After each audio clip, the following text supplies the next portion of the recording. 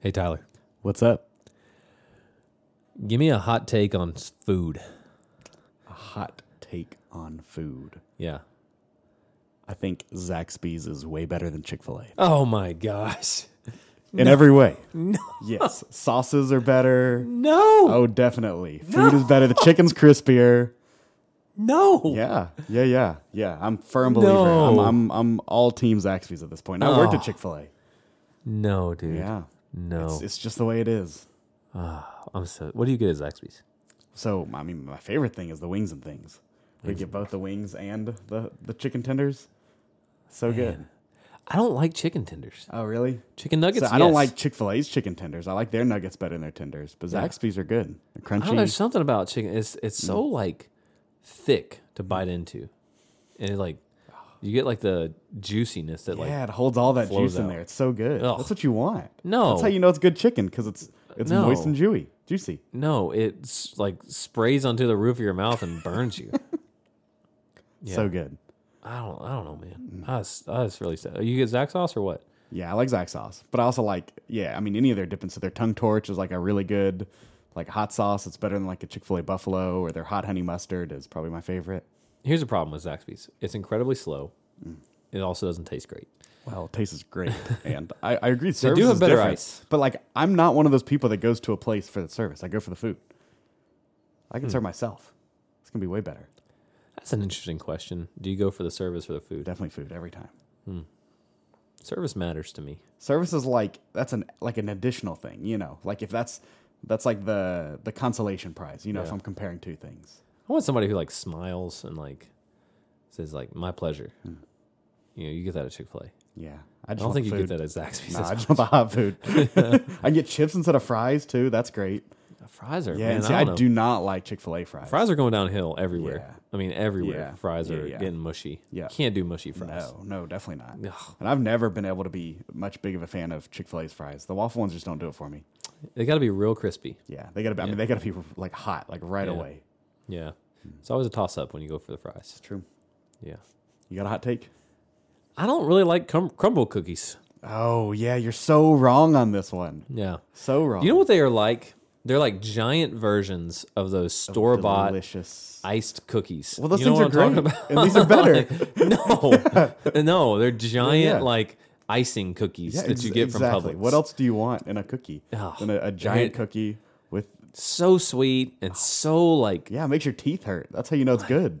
so huge. I mean, I feel like my whole family could eat one of those, and And then you I get don't, two I'll take more. Tiff's treats over crumble No cookies all way. day long. No way. Yeah, all day. Tips Treats is good because it's cookies, but like crumble are great. No, If you get the right flavor of the month or flavor of the week, no, oh yeah. I don't want a key lime cookie. No, I don't Or want like key an lime apple either. pie But cookie. apple pie, maybe that one. I can get behind that. You know I don't like. You know how I feel about pie. You don't like your warm fruits.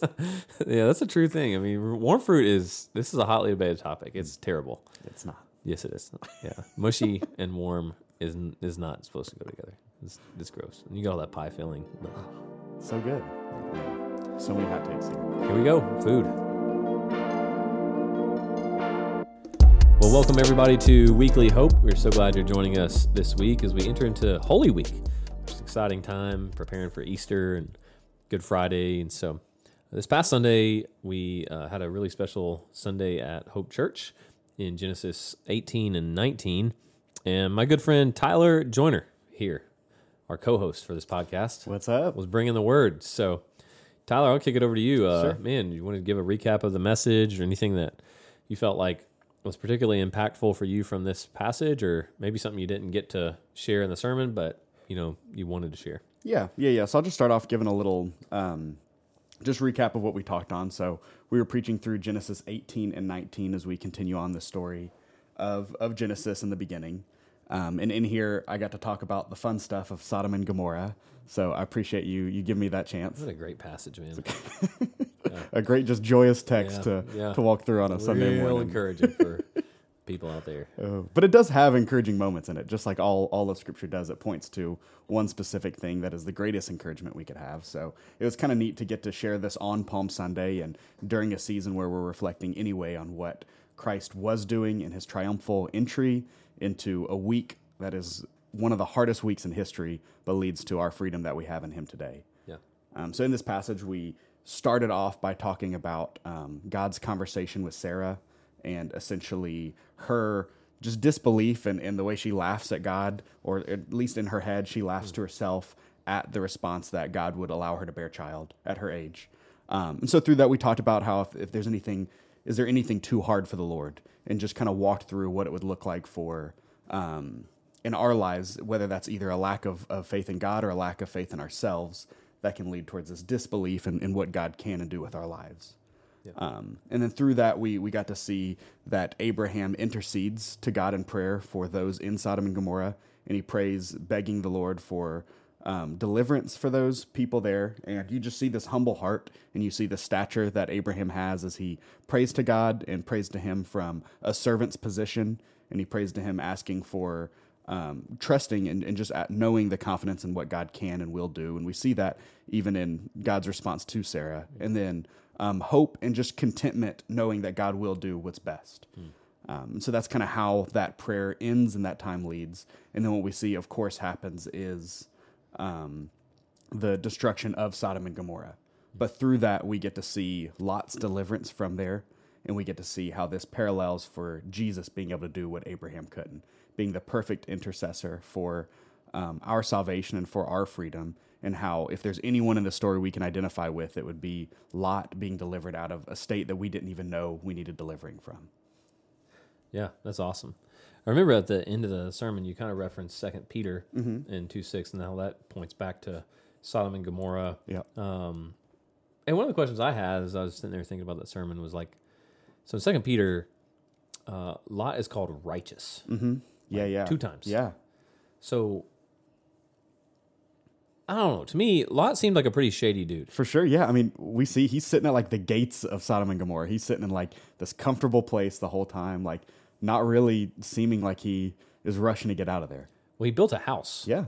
So there's that. Generally, when you like build a house or buy a house, like, you're this is where I'm going to putting down roots. You're like, all right, I like this place. Yep. So, I mean, you got Abraham out there in like a tent and stuff. But, okay, so he does like, and then there's the whole deal with his daughters. And, man, that's just really bad. Like, it's just really bad.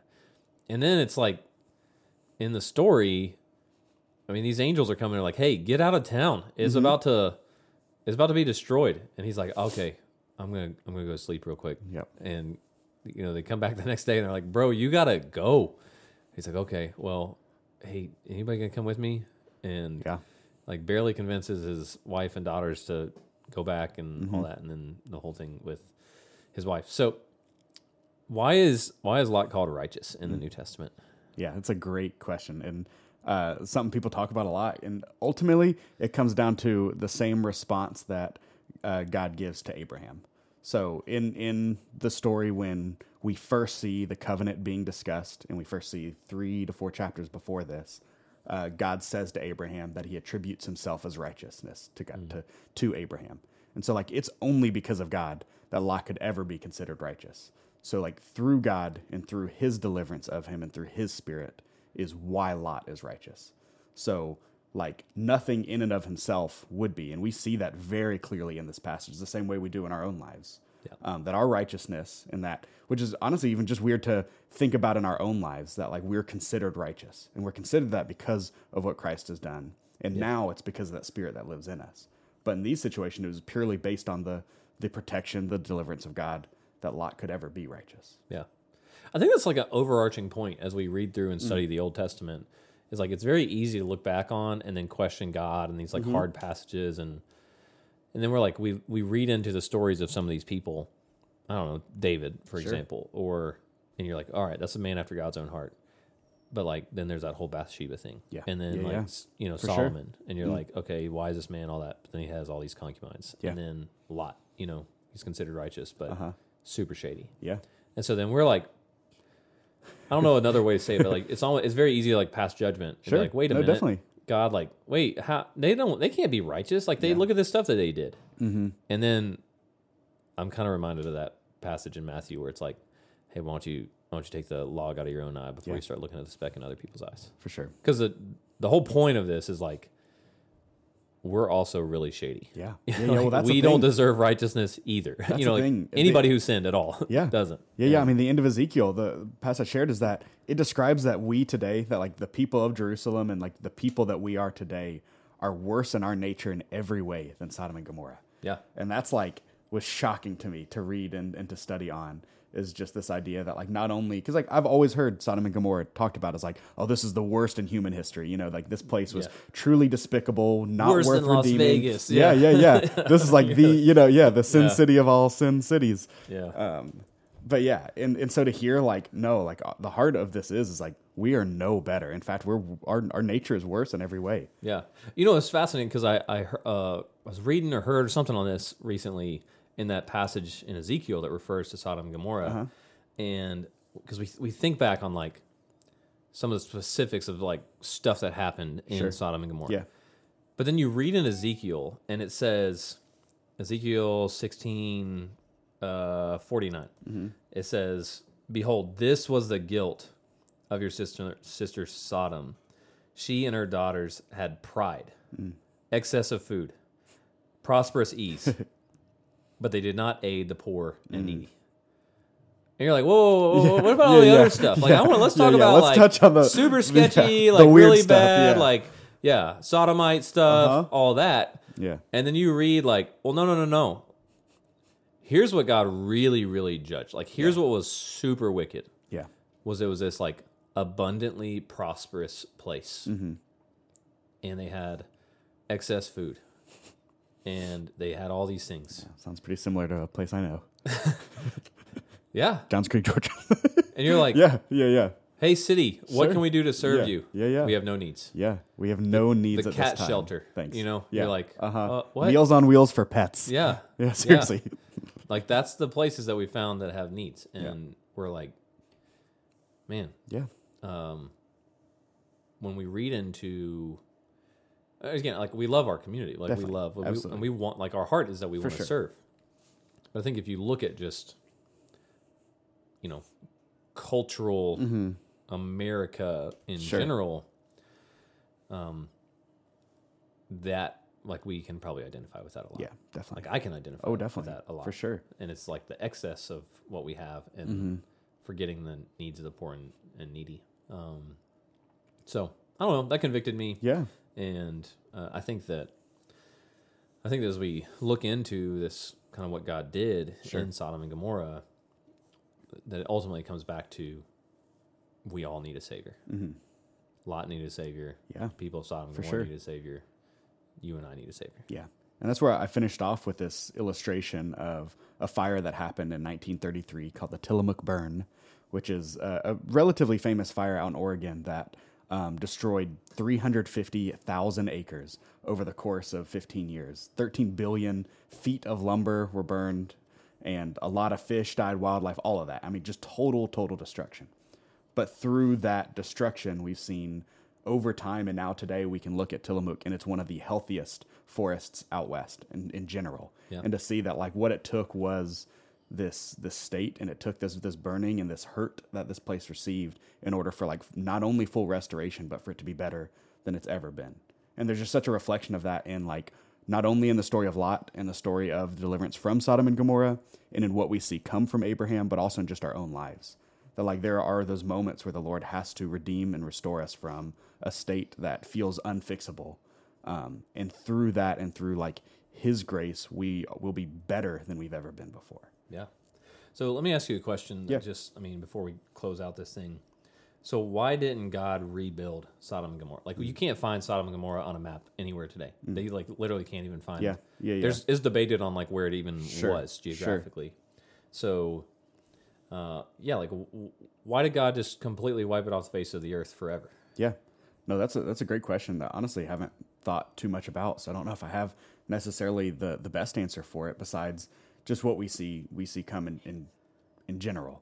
Is that, like, what we will lead to is Isaac. And so through Isaac we'll see 12 tribes, come from the life of Abraham, and through that we'll see the birth of all nations. And so I don't necessarily know how Sodom and Gomorrah plays into that outside of the fact that it needed to be destroyed and Lot needed to be delivered in order for that to continue. I don't know if you have more you'd want to touch into that. Yeah. I mean, I don't really, Yeah. other than like God, Sure. what God For proclaimed. sure. You know, Yeah. and like, yeah. and I think it again foreshadows what you see in the New Testament, to where everybody in like this became a really famous thing. Yeah. That like if you're an Israelite or you grew up in Sure. that area for thousands of years later, you knew the story of Sodom and Gomorrah, Yeah. even to the point that Jesus refers to it multiple times. Sure. Throughout. Yeah, it's interesting because even people I feel like that don't know a whole lot about the Bible still know this story. Yeah. Or still know Sodom and Gomorrah and know those names. Yeah. And so, I mean, you look in, again, foreshadowing what Jesus said is, it kind of points back to this urgency to respond Yeah. to the gospel. Yeah, for sure. When he says, like, hey, for those who don't, he's talking to his disciples, and he says, you know, for those who don't receive you, don't listen to your words or reject you, like, it's going to be more bearable on the day of judgment for Sodom and Gomorrah. Yeah. Like, what a statement that is. For sure. And so I think this, you know, this great destruction that served as a reminder and served to like point forward to the need for the gospel, Yeah. but also served as a reminder for like what it's like to reject God and to reject the gospel. Sure. So that's my Yeah. answer. No, that's good. No, that's really good. Yeah, I think like you said, reflecting on that Second Peter passage, it really does. It's where I love Abraham's heart in this passage to, even though he sees like just how destructive this city is being, his heart and his prayer is still for those who don't yet know God.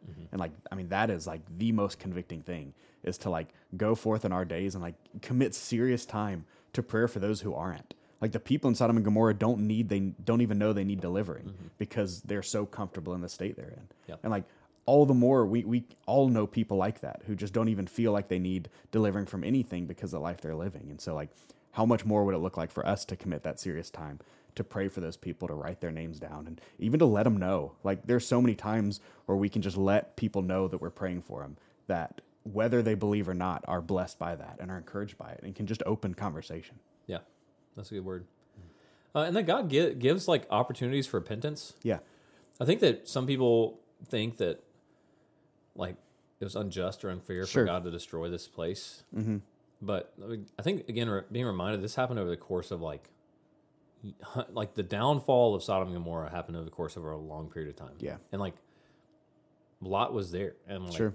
Abram was there, and they knew about Yeah. the Yeah, God of these people. Sure. And you see times throughout Scripture where there are like wicked cities that get an opportunity to turn and repent. Yeah. Like God could have done the same thing at Nineveh, For sure.